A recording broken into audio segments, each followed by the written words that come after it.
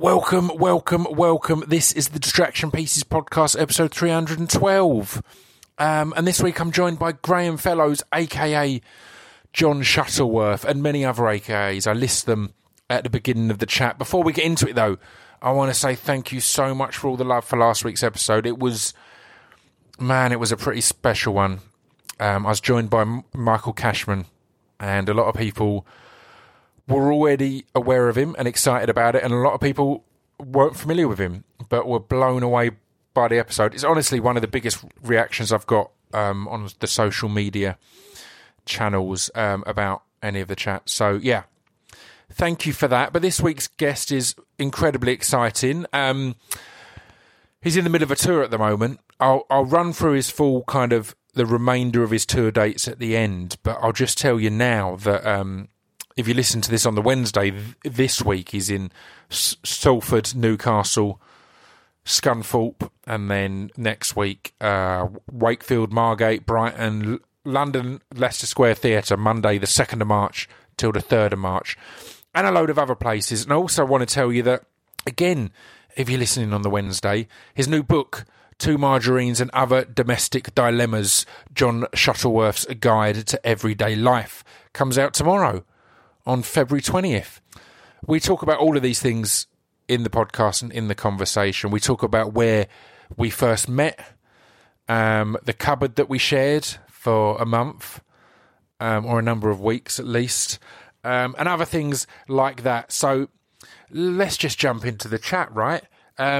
Obviously, always brought to you by SpeechDevelopmentRecords.com. That's where you can buy stuff from me.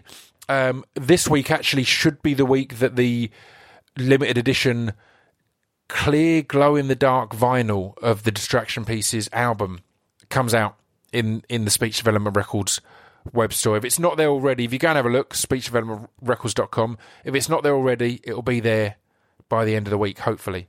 And obviously patreon.com/ScribiousPip is where you can get previews, little behind-the-scenes things. But in reality, it's just a way to support the podcast if you want to in a small way. It's $1 a month. You can pay more, but there's no extra tiers or anything. It's just $1 a month or whatever you want to give a month because you feel it's worth it. But no pressure on that. I'd much rather you spend that money on going and catching John Shuttleworth's return to the stage on this current tour, or his return to literature in his book, Two Margarines and Other Domestic Dilemmas. Oh, and also, before I go into it, I'm going to give you a bonus podcast on Friday.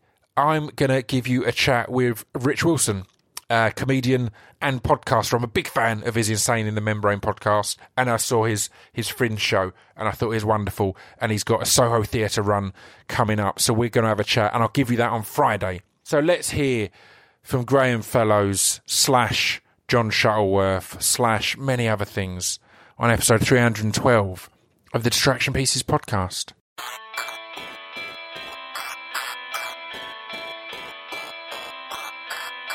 This piece of fiction is the intro to Distraction Pieces. This piece of fiction is the intro to Distraction Pieces. This piece of fiction is the intro to Distraction Pieces. This piece of fiction is the intro to Distraction Pieces. But yeah, so I've started rolling as we're still kind of setting things up. I'm joined today by Graham Fellows, a.k.a. John Shuttleworth, a.k.a. Brian Appleton, a.k.a. Dave Tordoff. Is that correct? Going further back, a.k.a. Jilted John. Yeah. So a lot of AKAs in there. I'm delighted to have you on for a chat. I've followed a lot of your different stuff over the years, but let's start with that we kind of met in a cupboard, essentially, because the backstage area of the Pleasance Ace Dome at the Pleasance at the Fringe is kind of a cupboard. Yeah, it was very much a cupboard. And we were sharing that because your show was on before mine, and then you were getting in and out of costume as I was kind of pacing about nervously. And I was pacing nervously. Who was on first? So you were on first. Right, so I was coming off a bit sweaty and no longer nervous, just a bit frustrated that I wasn't any better. But yeah, so at that Fringe run, you were doing Brian Appleton, and it was the first time I'd seen him. How do you kind of we were discussing this before we got started, but what's your relationship with the Fringe? It's an unusual beast, isn't it? Well, it is. Yeah, I mean, I used to have a very strong relationship with the Fringe. 92 was my first Fringe, and it was my best. I nearly won the Perrier Award. Wow. I was nominated anyway, but there was some very stiff competition, including Steve Coogan and Joe Brown and Mark Thomas. Yeah, that's a hell of a group to be in, right? Yeah, but that was my most memorable Fringe, and I did it for quite a few years, actually. But as we were discussing before we press record, it's very much a young person's thing, and you can get sort of swept away by the sheer size of it. And I personally felt a sense of diminishing returns with it. And not emotionally, I found it quite taxing and a bit soul-destroying. Even when you had a good run with people coming, it's just, you feel insignificant, and performers don't like to feel insignificant. Yeah. So I don't do it very often now. But I did a show 2 years ago as myself on the Free Fringe for the first time. First time doing a show out of character. Yeah. And it was called Completely Out of Character. And it was a free show. And I did it to test myself, and I'm really glad I did. But I'm not sure I'd do it again. Yeah, I quite like the comfort of people paying a lot of money to see me. Yeah, it's nice. But again, they're invested in the night and the performance. Then it's not just some random people who've strolled in off the street. So there is a difference in even just in the tone from the start. You may have a full room, but you don't know if they have any idea who you are. They're already, and particularly, I guess more so, in any situation when you've had a career of multiple characters and multiple different things, the more they know about you, the better in a way. Yes, I think most of the people who came to see me did have an inkling of what they were going to get, or at least they knew my past work. Yeah. And so we're invested to some extent. But I think it's great to play to an audience that isn't necessarily won over by the fact that they've paid 20 quid to see you already. Yeah.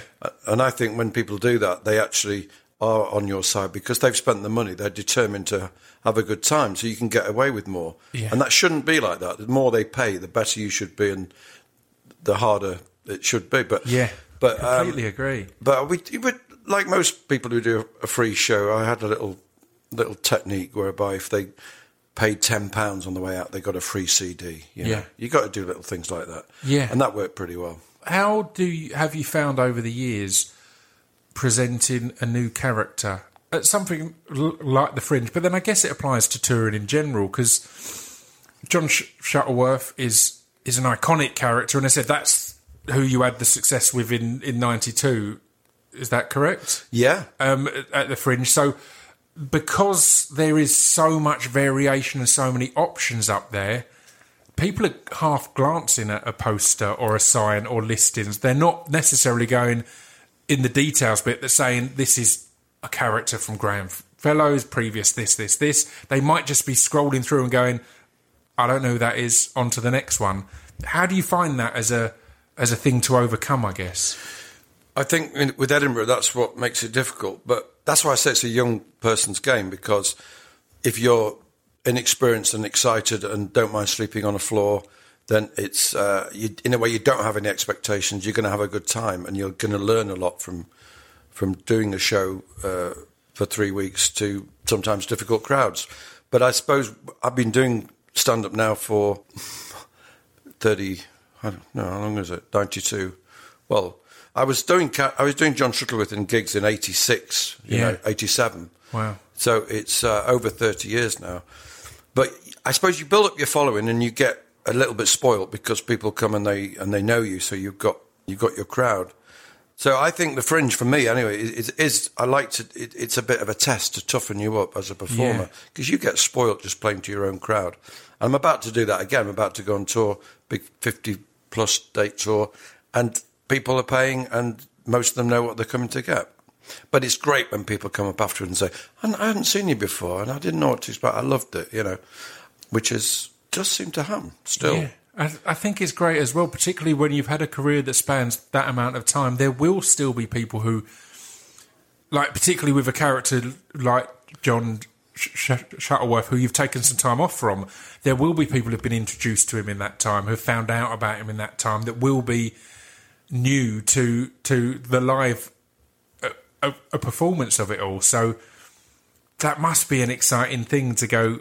It's not just, obviously it's great to have your regular and loyal audience, but as you said, it's so much more exciting at points to have the people that they've brought along, or that they've said, you've got to come to this show. Or I was talking to Kevin Smith on the podcast recently. He was saying he's had a lot where it's people who are bringing their children along, who have got into it and they've bonded over a shared taste in comedy and things like that. That's a massive thing, right? I get quite a bit of that, and I like that. And it does happen more with me, perhaps, than some comedians, because my act is squeaky clean.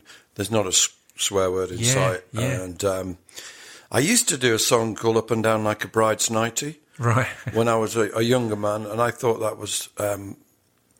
I don't think John would sing that, you see, now. Yeah. Or if he do, I do it occasionally in the encore, but the way I justify it is that John doesn't really understand what he's saying. Yeah, I love that. Well, for people who don't know, obviously John Shuttleworth is an iconic character. Explain him to anyone who may not know who John is. Well, the best way to do that is to tell you how he came into being, which was in 85. I'd just signed a publishing deal for my songs, because I was a serious songwriter, and that's what I wanted to be. I went to drama school. I did acting for quite a few years, and the acting work was drying up. Meanwhile, I'd had this big hit, Jilted John, better known as Gordon is a Moron, in 1978, and that had sort of switched me on to songwriting, and I was always writing songs. Even like in the wings, waiting to go on to do a play, I'd be sort of honing a lyric, which is a bit disastrous when you're about to go on and do a big Shakespeare speech. I've got this other idea. This is all well and good, William, but I've got a few things I'm toying with at the moment. That's it. But so I was. It's a lovely happy accident, actually, that I created this character that married music and acting. And what happened was I signed this deal, and the A&R guys, and they were old men. I don't know if they are now, but they all seem to be men. And they got a bit bored listening to normal stuff, so they used to get these what they call turkey tapes, which were like really bad demos that wannabe performers of the ilk of John Shuttleworth were sending in. And I remember this guy was playing the keyboard, and you could hear someone washing up in the background. Yeah, I love it. And then there was another one, a guy called Ross Cochran, who we speculated he might be an amateur DJ, but he put a lot of reverb on. And at the end of his song reel, he would say, "Thank you very much for listening to my songs. If there's anything of interest, please get in contact. If you wish to change any of the lyrics or the tunes, that's fine. That can be done." And it was so sad that he'd said that. It was like he was so accommodating. Here's my offering, but also change anything you want. Here's my art, but hope you like it. If you don't, we can do something different. I guess he thought he was being very businesslike about it, because, that does happen. A publisher will say, well, ditch the second verse and go straight to the chorus kind of thing. So I was inspired to create my own turkey tape, and that's how John Shuttleworth started. I made my own tape at home. I sent it into this publisher friend, and one I particularly wanted to tease, and they loved it, and they gradually clocked it was me, because I think I did another follow-up tape. Now, what happened now is suddenly all my serious songs that I'd been working on, my Graham Fellows love ballads, and it was a bit sort of indie pop, mid-80s this was. And I had an album called Love at the Hacienda, which that song was about the nightclub in Manchester. And it was well received, and it still is now. It's a big, iconic, to use the word you've been using a few times about me. It's an iconic record in Japan, and amazing. The vinyl can exchange for £200. But my Graham Fellow stuff was totally back burner instantly. We want John Shuttleworth tapes. Now, I was delighted to do that, but a few years later, I suddenly thought, shit, I'm not making it as a songwriter. I've killed my own career. But the real me, John, has killed my... I've invented the person who's killed my own... But there's a nice little irony there, because, of course, John Shuttleworth is a failed songwriter. Yeah. He's not successful. In his world, the Sheffield ex-security guard, ex-Comet audio salesman... Yeah. He wanted to be on Toasters at one point, but anyway, he's a failure, and it was like I was a failure. But of course, John Shuttleworth did take off, and it was a very slow build-up. For the first 2 or 3 years, I was just making my tapes, and I did the odd gig. There were 2 phases of Shuttleworth, really. The first one, I had lots of toys on top of the keyboard. It was, and I had a tape of the backing tracks, which I played on a tape recorder underneath my keyboard, hidden. It was a shell of an old Farfisa organ. And I just pressed play on the cassette, which was wired up to the PA, mimed along on this dummy keyboard. And these clockwork... Do you remember those dogs that you get in the market that go... do the flip? Yeah. They did the flip. I used to have that, and I used to have a robot and a little baby in a walk-in frame. And the idea behind that was it was to stop people. It was to be funny, I guess, and it was to amuse a drunken heavy rock audience, because that was the audiences that I was playing. And I even supported Robert Plant, from Led Zepp, at one point on his comeback gig. But that all ended because it wasn't really going anywhere, and it needed more substance. It was a 20-minute act. It was vaudeville. Yeah. And I had a few personal setbacks, like my mum died and my dog died, and it all collapsed, and it took a long... I went back to acting and did a couple of years in rep, and we're now early 90s, and that's when I suddenly started thinking of him as a comedy act on the stand-up scene. Yeah. And then, meanwhile, I'd built up his world of his wife, Mary, his next-door neighbour, Ken Worthington, who was on New Faces in 1973. Yeah. He came last, but it was definitely him. Scroobius, because I saw that particular edition. You might have been too young, or maybe you're out on your space opera, enjoying what remained of that sunny evening. So it became sort of more poetical, and it wasn't, that robot's just fallen off. Pick it up, lad. It became a much more Alan Bennett-y sort of Mike Leigh world of monologue. It was a monologue. Yeah. And then the songs were in between the chart. That must have been a really interesting and exciting development from your side of it, because at first it's there particularly at that era there was, what is the place for comedy songs? Where do they sit? They might do well in the charts, but they're not going to be in the NME or respected or whatever else. Yet again, at that point, we'd gone past the vaudeville or cabaret shows that had a mixture of music and comedy and stuff like that. Stand up had its alternative stand up kind of boom, where it was all very much people with a microphone and things like that. So that must have been great to find. It's not just the songs; it's the gaps in between the songs. It's the stories that link the songs. It's the stories that got John to the gig that day and things like that become as important, if not more important, than the songs themselves. So coming from acting, that must have been a nice thing to go, right, it's a piece rather than a gig, if you know what I mean, or a set. Yeah. I think I know what you mean. Yeah. Yeah, I mean, it just changed. It in a way, it broadened what I could do. I stopped supporting heavy rock bands and started doing places like the Chuckle Club and the Meccano Club, the Red Rose. This is because I was living in London. I'd had a stint at being a milkman, and do you know I didn't get a single glimpse of Negligee? It's poorly misrepresented in advertising. It's not the life it's claimed to be. No. But I started making a living, doing a small living, making as John Shuttleworth, doing the circuit. But I soon realised I couldn't play everywhere. There's the club jongleurs with the chicken in the basket sort of audience who need knob gags, and they weren't really going to warm to Shuttleworth because I made him a very real person. So I didn't send it up too much. It was, I wanted it to be a faithful rendition of a man who was a bit rubbish, but was eternally optimistic and a nice man, you know. But he just wanted to play his songs on the organ and explain that, I sent a tape to Paul Young of this song, but I forgot to put Dolby on, so it was a bit hissy, you know.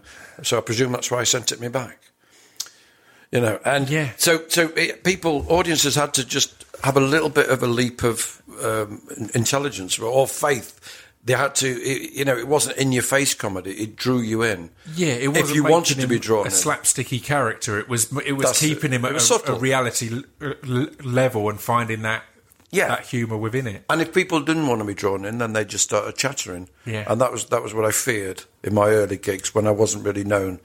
Occasionally, you get off your crap, you can't sing, John can't. Well, he's got better. He's got a nice. Sometimes I think as John, I sound a bit Tom Waitsy actually, because there's especially when I sing, I Can't Go Back to Savory Now. Do you know that one? I don't know that. Well, that's John's sort of biggest hit, really, apart from Pigeons in Flight. Can't go back to Savory Now. There's a Tom Waits lilt there, isn't there? There really is. But I just, I guess I had to learn my craft. I mean, I'd been an actor, so I was applying those rules, and I couldn't really play the keyboard. Some would argue I still can't particularly, but that's okay because John isn't that good. So I play to the best of my ability on the keyboard. And I use the same keyboard I've been using since 93. It's a kid's organ, basically. It's a Yamaha PSS 51. I love it. And it's got the mini keys. And that's nice because I've got quite big hands and quite often, I play the wrong note, Yeah. I play a bum note. And audiences love it and they think, oh, he's so clever. He's so clever. He's done that Les Dawson thing and played the bum. But it's not deliberate. It's just what happens. I love that. I mean, that's kind of the benefit of writing a character like this. I mean, I guess particularly in those early days of opening for like rock bands and stuff like that, how was it writing a character that essentially, if you nail it, it hasn't gone that well? If you know what I mean. Because I've seen it with Brian Gittins, who I brought on tour with me once, and Neil Hamburger and people like that. The point is they're not very good. Mm-hmm. But before you're in a stand-up situation where people are aware that it's not meant to be good and can appreciate it on that extra level, you're going out, and kind of the aim is to make people a little bit, or a lot of the crowd going, this guy's ridiculous, like laughing at him and not realising that they're laughing with you. Yeah, if that makes sense. So, how was that as a thing? Well, it was a learning curve, and it got easier the more developed the act got. But I do remember, perhaps in the early 90s, doing a gig in Glasgow, and they always say Glasgow's the toughest crowd, don't they? Yeah. But 4 people sort of noisily walked out from the gallery, and I heard later that they demanded their money back because I couldn't, they weren't going to watch someone who couldn't sing, and it was just so awful. Yeah, but that, in a way, was confirmation that the character was still believable, Yeah. But I guess it is, to some extent, a piece of theatre, and an audience has to... It works best when they know the joke, that they know the guy isn't very good, but he is good as well, because the songs are good songs, and I think that's why it's lasted this long, because I Can't Go Back to Savory Now is a real truism. You have your main course... And then you have your pudding. You can't go back to your main course. Another big favourite that people love is 2 margarines on the go. Yeah. It's the nightmare scenario.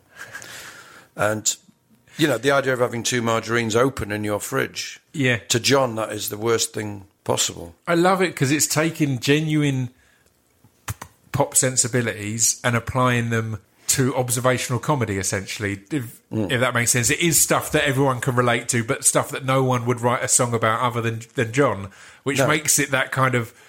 If it was only one or the other, it wouldn't work, if you know what I mean. If it was just a song that's about something relatable, but it's shit, it wouldn't work. It needs to have those hooks and everything else that works, and vice versa. It was a great song, but it was just a bad pop song, I guess. It wouldn't sit there either, so it's the balance of the two. I think you're right. I mean, when I started writing for John, it was a little bit self-conscious. I was thinking, this has got to be a crap song. So, like Pigeons in Flight was deliberately... The lyric was slightly off-kilter, so he goes, Pigeons in Flight... I mean, the Pigeons in Flight, it should be doves, of course, doesn't it? Yeah. Pigeons in Flight, I want to see you tonight.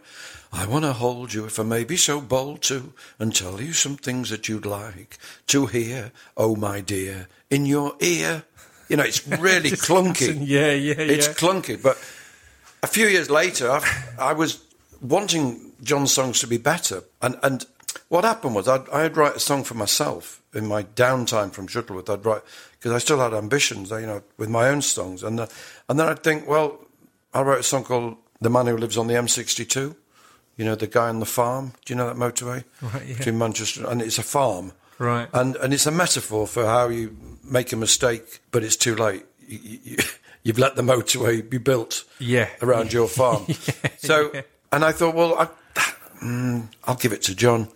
So I gave John this beautiful... it's like leaving on a jet plane. I nicked the tune slightly. Feel like the man who lives on that farm which sits in the middle of the M62. Thought it would be all right. Now I can't sleep at night. Some things you cannot undo. And, you know, it's a nice tune with a good, not a bad lyric. Yeah. But that's how John's songs have become. They're good songs, you know. Yeah.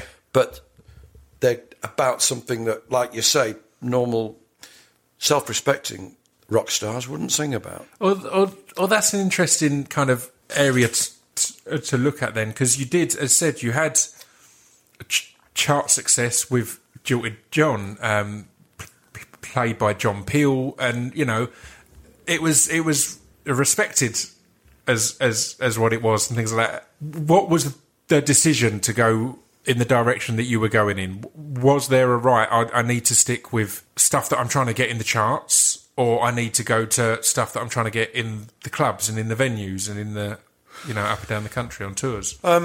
Yeah, I mean, I Can't Go Back to Save You Now was a single, and we reached number 96 in the top 100. Yeah. So that's the second time I was in the charts. Yeah. John got to number 4. Yeah. And sold 500,000. And so I think it was a very hard act to follow, Jilted John. And just going back to that, it was the right time.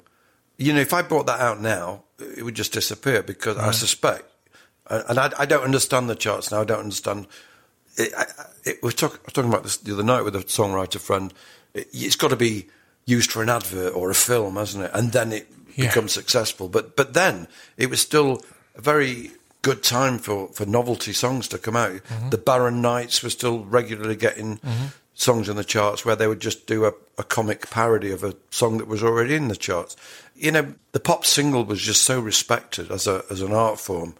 And it was a lovely thing. You know, DJs would say, "Oh, I've got the new single here from Racy," and I don't know why I chose Racy. Can't stand Racy, but John loves them, obviously. Yeah. And you'd play it, and then you'd listen to it, and then you'd hear it a few hours later, and there were playlists, and it was a very exciting time. So it was a good time for Jilted John to be picked up, and it was a certain amount of luck, certain amount of naivety that on my part, even thinking it. I just didn't see any obstacles. I made the demo with my friend Bernard in his bedsit in Manchester, with him tapping out the melody, the rhythm on a Monopoly box. Amazing. And all the pieces, you know, inside were providing a lovely rattle, like, you know, the snare on a snare drum. And we didn't use that in the... But anyway, I took that to I made another demo for 25 quid, and then took that to the only punk label I'd heard of in Manchester, Rabid Records, because I don't think Factory Records were up and running then. Right. And they just put out the Buzzcocks Spiral Scratch. Martin Hannett had produced it. He was the legendary producer, sadly no longer with us. And so he was the one that was chosen to he was their in-house producer, and he produced Jilted John. And it all just sort of came together really naturally, and it was good fun. Good days. It's key there, the not knowing the limits or boundaries. I think that's one of the key things for so many things artistically, is not having the knowledge to question it, rather than going, well, I could never do this or never do that. You go, ooh, well, you were like that when I met you in that cupboard. Yeah. Because you were still quite fresh and new, weren't you? And look at you now with your big podcast. Yeah, exactly. But I think it's a massive thing. I think there's so much now, and it's something I want to talk about as well, because particularly in working class areas, there's so much that's that we're told is out of our reach, or have traditionally been told is out of our reach. So were you in Sheffield? Did you? I grew up in Sheffield. Yeah. Yeah. So was that kind of era of the punk scene blowing up and people doing it for themselves, was that an inspiration to get into whether it's acting or music or comedy or all these things? Because again, there's a lot of those areas that you might have had your working man's club comics, but that's not no young man looks at the working man's club comics, which were normally in their 50s or 40s or whatever else, and goes, oh, I could be that because it's an older guy. So there's so much in those areas that you're not told at that age, oh, you can be in entertainment, or you can be in this, or you can be in that. So yeah, what inspired you and what drew you to go, I want to do acting, I want to do music, I want to do all of these things?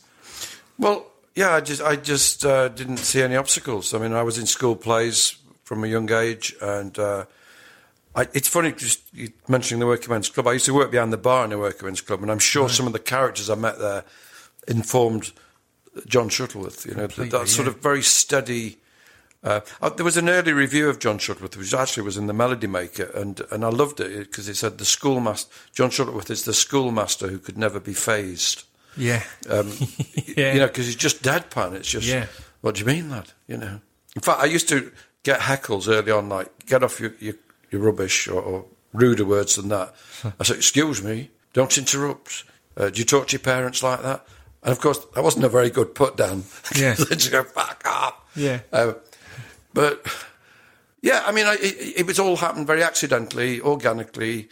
As I say, it was naivety. It was just that thing of, well, you know, just do it. And I think, hopefully young people still feel the same thing. Yeah. And, you know, with YouTubing and blogging, and it's just a shame that Top of the Pops was taken off. I've got a theory about what happened there. Right. And I blame one man, Michael Hurl.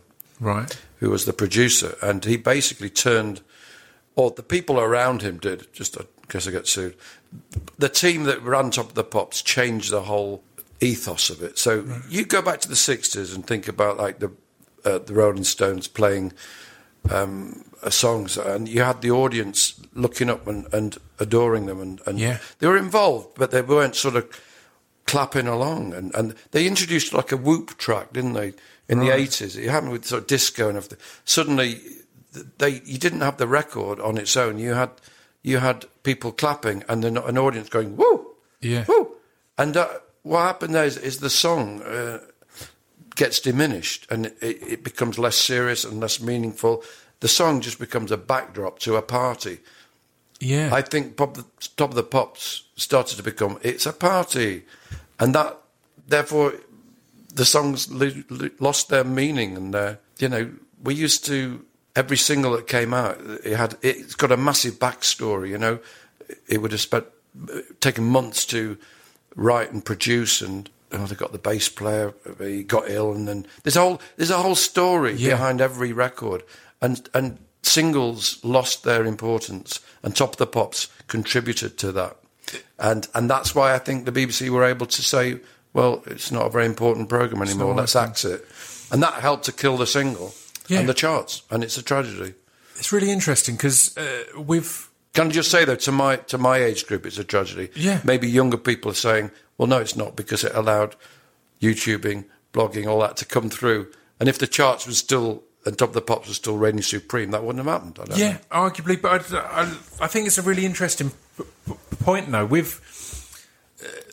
was listening to someone talking recently about producing and televising live sports events. So whether that be American football, it was an American thing, whether it be American football, boxing, wrestling, all of these different things, is on TV you want to make it look like the biggest party and you want to be there, but that's because they're trying to sell tickets for every other game and live events. Top of the Pops aren't trying to sell tickets for Top of the Pops. They should be trying to sell singles. Yes. So trying to make it this destination, look how great it is here, all you're doing is alienating the people in the living room who can't be there, who can't go, who aren't at a party, and it diminishes it. Whereas I think you're right, prior to that, if you're at home, you're getting to hear this song, you're getting to hear this single, and that's what it's about. You're connecting to the song, to the single, to the artist, to the band, rather than go watching a party that you weren't invited to and kind of feeling alienated. So yeah, I don't really like it's definitely parties. an interesting one. I always get anxious if I'm invited to a party. Oh, I'm the same. I'm not a fan at all. I can enjoy them once I'm there. Yeah, But I do spend a lot of time in the kitchen. I can enjoy them once I've left. Like once I've looked. How can you do that? Well, while I'm there, even if I'm having the best time, I'm constantly thinking, have I been here long enough to head home yet? Or what time should I leave? Or is it okay? Is anyone going to be offended? And once I'm gone, I can go, oh, I really enjoyed that part. And I really enjoyed. But in the moment, I'm rarely having this amazing time because I'm constantly thinking of when I can leave. I'm just not a party Do you have guy. when's the last time you had your own party? I honestly can't remember the last time I had my own party. Have you ever had one? I moved into my current house maybe 5 or 6 years ago, and I didn't have a housewarming party of any sorts. The closest I've had is occasionally having family over for a birthday. But I'm not a party guy. How about you? Are you a host? No, I'm not. But it's funny because I'm renting a flat in Leicester with my girlfriend. I've discovered the city again after years of being in a small market town in Lincolnshire, which, interestingly, has informed a lot of the world of John Shuttleworth, because although he's from Sheffield, the kind of the world that he talks about and which people seem to love is kind of a bit cuter and a bit more bucolic and old-fashioned, and it's Louth in Lincolnshire. But anyway, I've discovered the city again, lovely, bustling, multicultural city of Leicester, and we're going to have a flat warming, but I'm suddenly getting very anxious about it because it's all right going to, it's bad enough going to other parties where, you might not enjoy it, but to throw your own party, it's hard work, but we're going to do it. But we're arguing about the vol au vents. I only knew that there were mushroom vol au vents, but my girlfriend says, well, apparently, what are you talking about? There's egg and there's... I can't remember the other. There's loads of different types. Do you know many types of vol au vent? I'm not hugely well versed in vol au vents. At school, I had an art teacher, and he felt that art was the most important subject of all, and art was always after French for me. And he would always get angry if we were late for art because French had overrun. And he would say angrily, "The only French you ever need, and the only French you will remember, is voulez-vous ou vol au vent." Yeah. That's all you need to know, and that's the only French that's stuck with me. He was completely right, but also that's my only real interaction with vol au vents. So you've never actually had one? I don't think I have. As a youth, I was a very picky eater. I generally ate meat, cheese, and the wide variety of potatoes.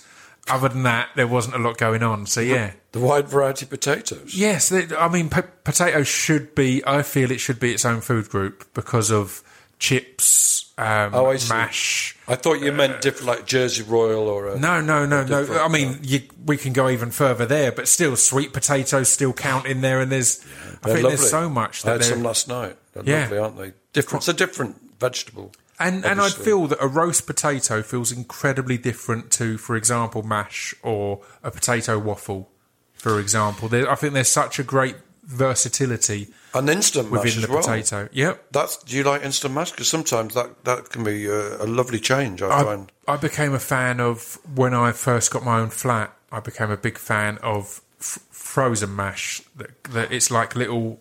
It looks like little pellets that you put a load of them in the microwave. They're microwave, and you've got this wonderful... Wow. I've never discovered mash. that. Yeah. I'll have to try that. But, let's not abandon the topic of vol au vents so quickly. Yeah, go ahead. Because I seriously think they are endangered. Yeah, I agree. Because as a kid, I used to see vol au vents all the time. And I suspect, I've never made them, but they're probably quite hard to make. There's a lot of effort in there. And I went to a funeral recently. I thought, well, that's the last bastion of the vol au vent. You're going to find lots of vol au vents on the table, along with the quiche. And there were no vol au vents. Yeah.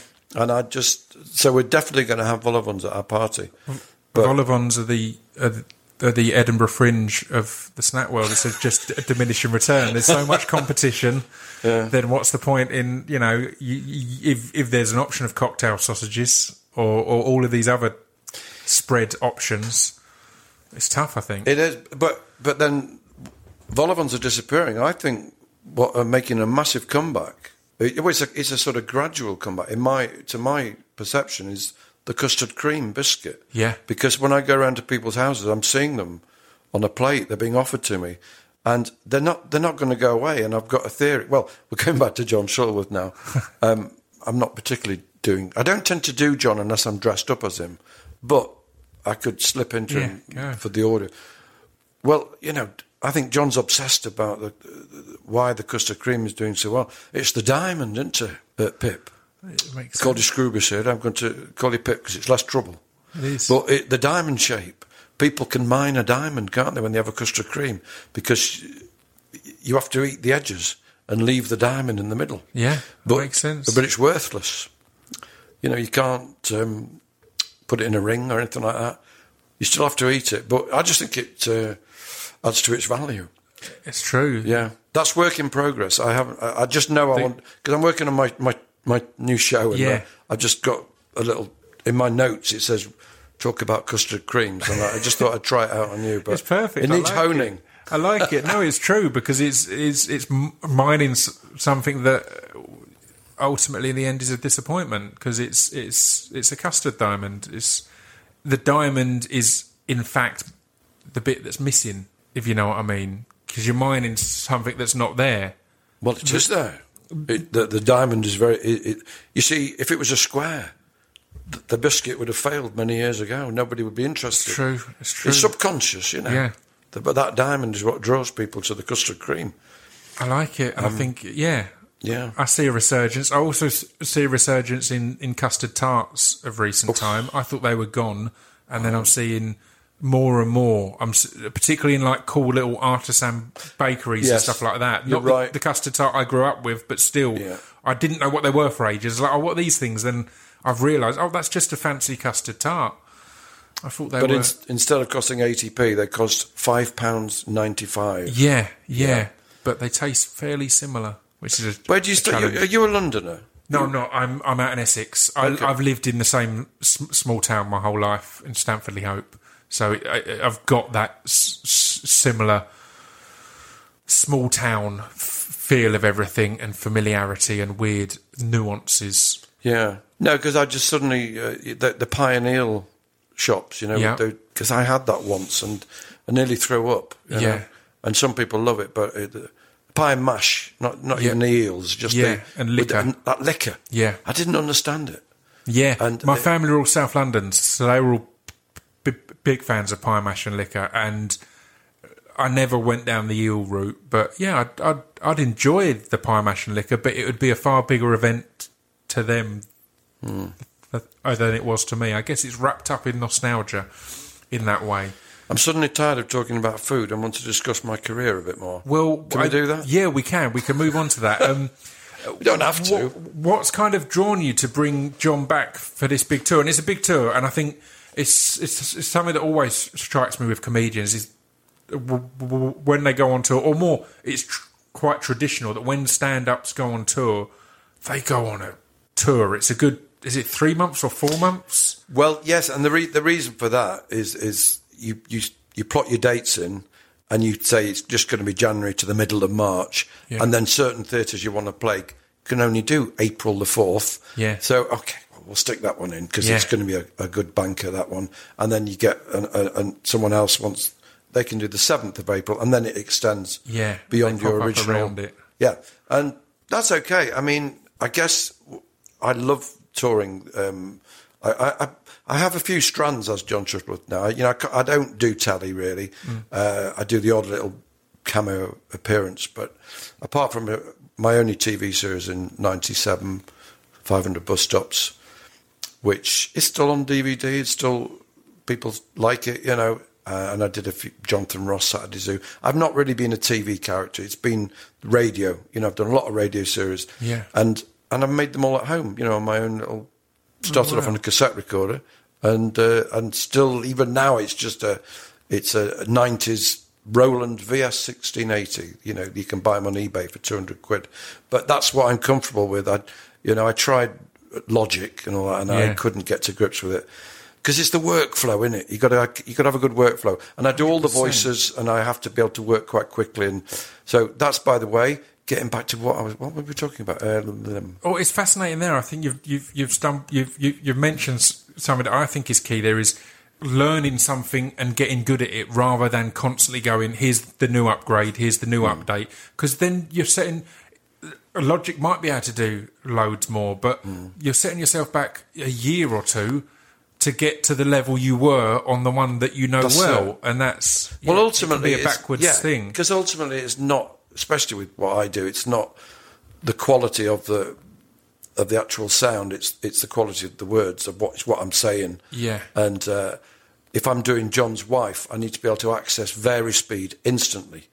Yeah. You know, and I remember moving from my Porter studio. You know, I did my first radio series for the BBC that got Sony nominated on a blinking Tascam 244, you know? Love it, yeah. And the BBC never knew because if they'd known, they wouldn't have aired it. Yeah. But it's many years ago now. I'm happy to sort of trumpet the fact that they were duped because it was good enough. I knew it was. But I could access vari-speed because I'd slow down the tape a bit, then record Mary's voice. So she'd say, John, hello, you all right, love? Talking a bit slower than perhaps it would come out. Well, then you press the button again, it goes to normal speed, and you go, hello, John, you all right, love? Yeah. And it's picked up a bit of female characteristics, a bit of sibilance, which for some reason seems to happen when you speed things up. And when I moved to an ADAT, this digital thing that came in the late 80s, I couldn't do it. It took about a minute to increment the speed very slowly. So about a minute later, I'd get to the tape speed I needed, and I lost the inspiration. And then, you know, I need to be able to check things instantly. So it's all about the workflow. And I've just stuck with this machine.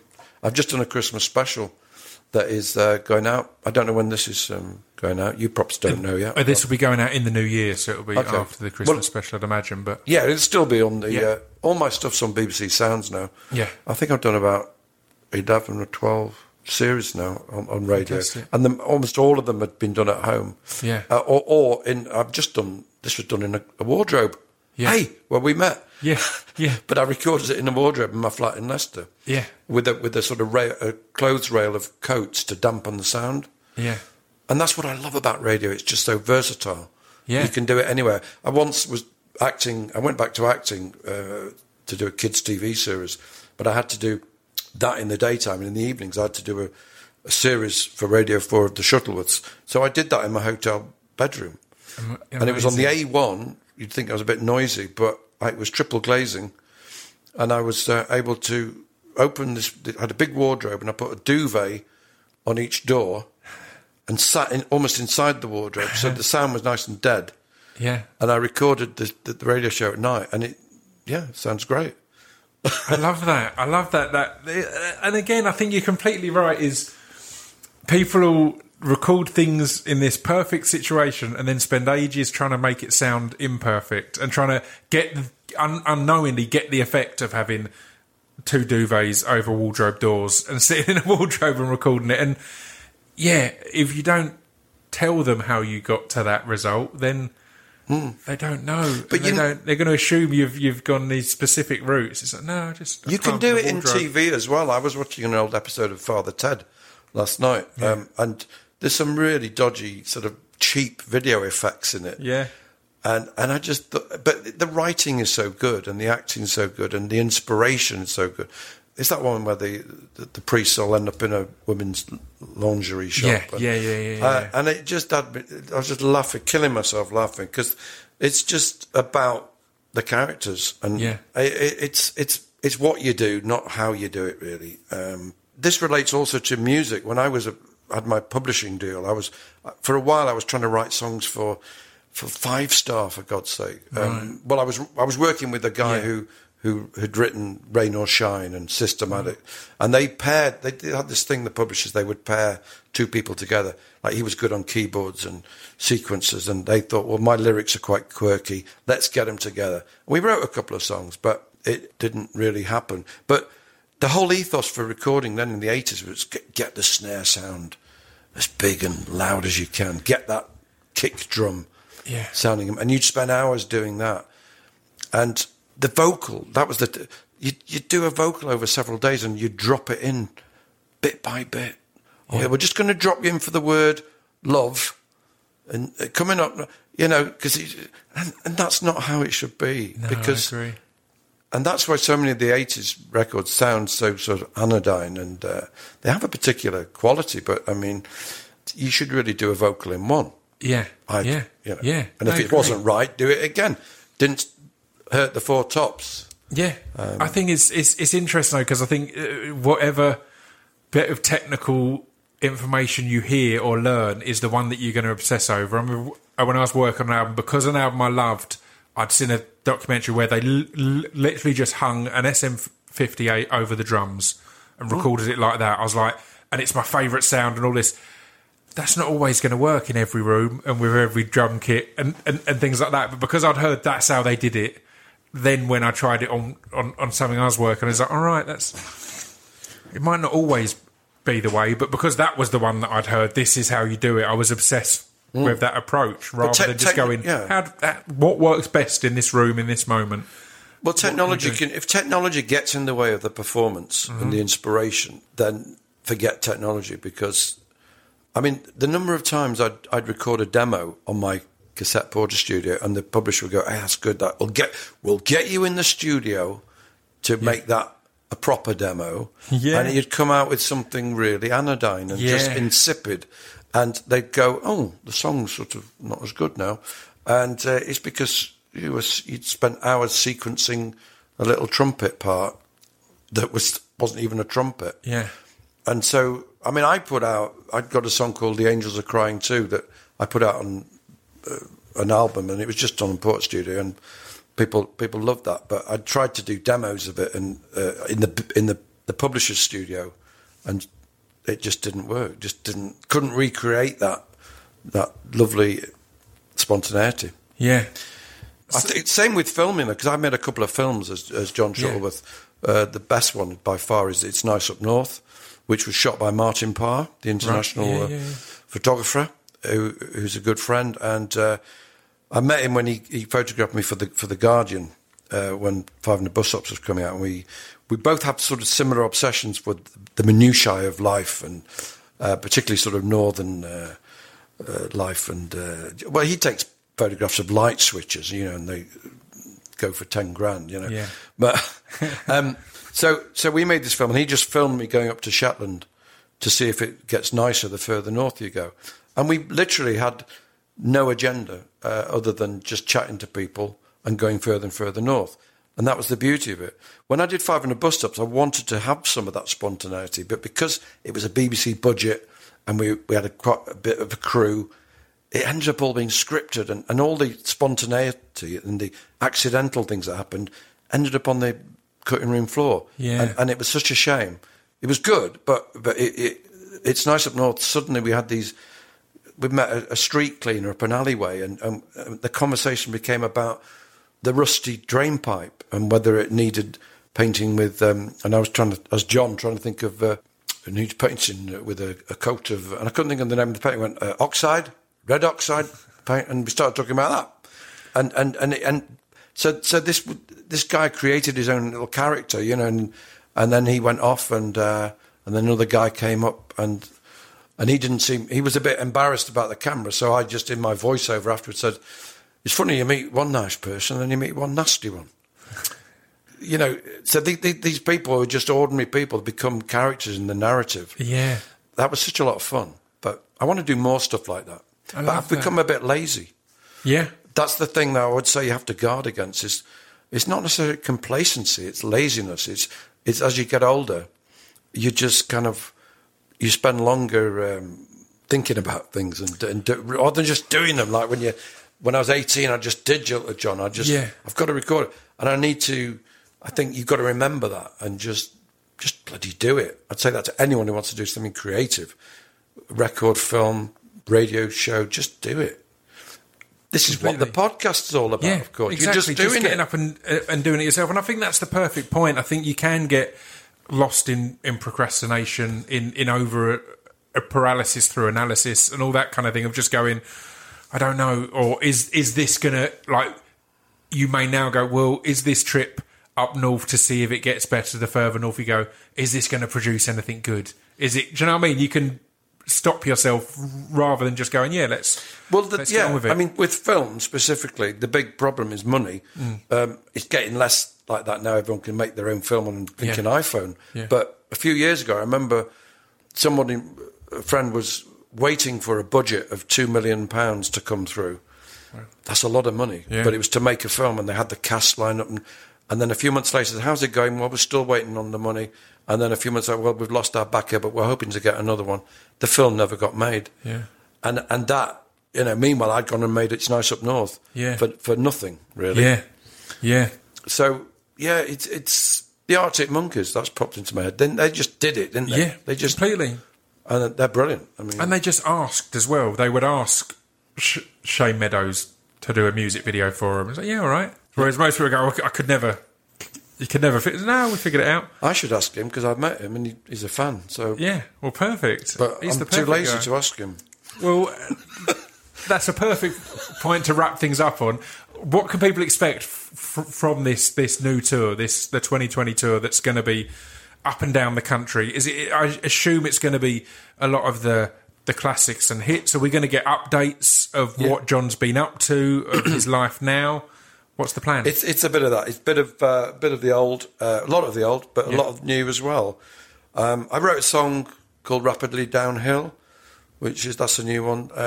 It was on a radio show, but I think that's going to go down very well. That's all about. People say when someone's ill, terminally ill, they're going rapidly downhill. But the phrase itself is quite exciting, isn't it? It sounds like going rapidly downhill is fun. Yeah. So John's written a song saying, going rapidly downhill, the view's exciting, life's enticing, even when you're gravely ill. Going rapidly downhill, like skiing on snow, what a way to go. Hurry up and write your will. Rapidly downhill. I love it. Yeah. That's going to be great. There's a pun in this. All my shows have a pun, terrible pun. My favourite is the Minotaur and Other Mythological Creatures. Yeah. I had One Foot in the Gravy. Yeah. 2000 and John, going back a bit. But this one's John Shuttleworth's back, because I am back after a bit of a rest, but he's got a problem with his back. So he's going to be talking about that. That's perfect. Well, thank you very much for your time. It's been a pleasure, and I look forward to catching the return of John. Before we go, actually, tell me about your new book that's also out this year. Yeah, I'm not that lazy. That's what I've spent most of this year writing. I was going to say, we've just ended on talking of laziness, and then you're like, I've got a book, actually. That takes a lot of effort. Well, it's called Two Margarines and not Other Mythological Creatures. Two Margarines and Other Domestic Dilemmas. Yeah. And it's basically a day in the life of John Shuttleworth. And it's like he's writing it into his dictaphone, and he's just walking around, getting in the way of his wife, but trying to look for domestic dilemmas. Like, here's one. What happens when the dishwasher door is open? How can you avoid bashing your ankles on it?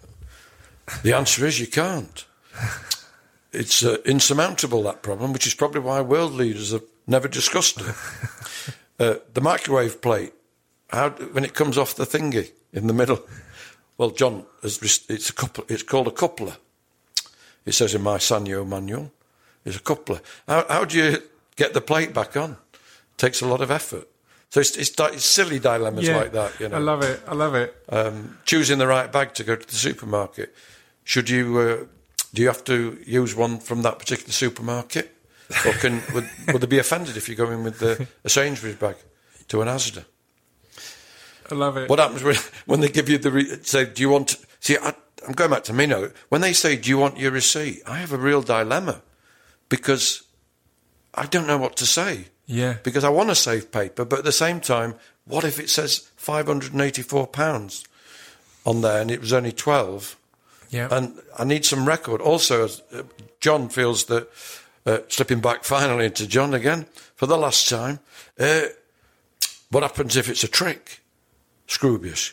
On the way out, the store detective might say, can I see your receipt, sir? Those goods look stolen. You've got no backup, have you? Yeah. They could arrest you. They could make you pay for everything again. Almost all of these are things I've encountered in the last a week, which is fantastic, because I genuinely had it in the co-op yesterday they asked if I wanted my receipt, and as I was leaving, I was like, does that show a lack of confidence in their own wares that they're saying you might want to return this? I've said no, I don't want a receipt, but hang on, your suggestion I might want to return some of these. Have you just sold me a load of rubbish that I'm going to be like, well, I need my money back on this. This was below par, so it's a scary one. Well, my solution is about not letting the store detective get you, is to have a selfie taken with the store assistant, and perhaps you get the next customer who's waiting patiently in the line to take it of you with the thumbs up, and then you can show that on your phone to the store detective on your way out. What do you think of that one? I like it. No paper wasted. It's the eco solution. Well, thank you. We will end it this time. Thank you very much for everything there. It sounds fascinating. I'm looking forward to the book and the tour now. Is the book going to be on sale on the tour? It is, actually, yeah. The book's out in February, but the tour starts in January. Yep. And there'll be copies available from, Excellent. It's a paperback. I thought long and hard. They wanted it to be like a coffee table book, Yeah. Costing a lot of money. I said, no, I want a cheap little paperback. Because, I don't know about you, but I only read, I read mostly at night. Yeah. And then just nod off. And it's that kind of book. It's a nice, gentle, reassuring little cosy paperback that you can just take on holiday as well. But, I think people will nod off mid-chapter. It's that good. It's a shining endorsement. Well, thank you very much. Cheers. Cheers.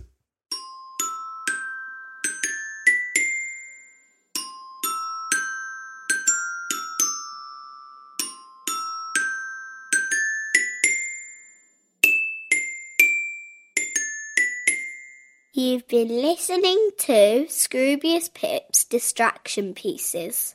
There we go. That was Graham Fellows. I hope you enjoyed that. I loved getting into it with this guy. He's such an interesting dude. He's had a hell of a career. Yeah, I hope you enjoyed that as much as I did. As I mentioned at the end, tonight, Wednesday the 19th, he's at Lowry Salford, then Newcastle Tyne Theatre and Opera House, Scunthorpe Plowright, Wakefield Theatre Royal, Margate Theatre Royal, Brighton Old Market, London Leicester Square Theatre, Stafford Gatehouse, Manchester Dance House, Scarborough Spa Theatre, Bromsgrove Atrix Theatre, Tewkesbury The Roses, Nottingham Playhouse, Edinburgh Queen's Hall, Glasgow King's Theatre, Aberdeen Arts Centre, Louth Riverhead, Bury St Edmunds Theatre Royal, Cambridge Junction, London Bloomsbury, Wimborne Tivoli Theatre, Exeter Phoenix, Winchester Theatre Royal, Swansea Pontedal, I don't know how to say that, Arts Centre, Stamford Arts Centre and Barnsley Civic. That's between now and mid-April. So loads of opportunities to go and catch the return of the legend, the icon that is John Shuttleworth. And guess what? I'm going to give you an extra episode this week. In fact, I'm going to do that thing again where I get Buddy Peace to cut something out of the outro and put it in the intro. So I'm going to say this next bit as if I'm shocked and only just thought of it, because I have, but not when you're going to have already heard it in the intro. Let's do it now. Oh, and also, before I go into it, I'm going to give you a bonus podcast on Friday. I'm going to give you a chat with Rich Wilson, comedian and podcaster. I'm a big fan of his Insane in the Membrane podcast, and I saw his Fringe show, and I thought he was wonderful, and he's got a Soho Theatre run coming up, so we're going to have a chat, and I'll give you that on Friday. There we go. So Buddy will now have to cut that in, and you will have already heard it, and now you're hearing it in the outro as well, and you know you peep behind the curtains. But if anything, it's an advert for the beast of a producer that is Buddy Peace, who produces all the best podcasts in the best ways. So, and he's got his own podcast, Buddy's Buddies. So go and check that out. It sounds beautiful. That's it. I will be back next week. Who have I got next week? Obviously on Friday, as you just heard, I've got Rich Wilson, who's an absolute dude. I love his podcast, and you'll hear about that in the chat. So next week, I've got Mae Martin, a wonderful comedian and writer who's got a great new series on Channel 4 coming out soon. So we will be having a good old chinwag about that. So, I will see you Friday and next week. All right. Ta-ta.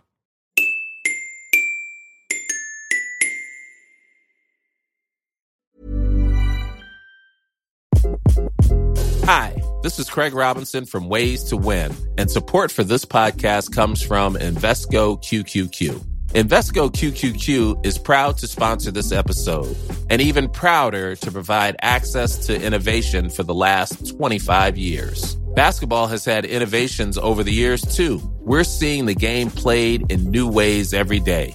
Learn more at Invesco.com/QQQ. Let's rethink possibility. Invesco Distributors, Inc.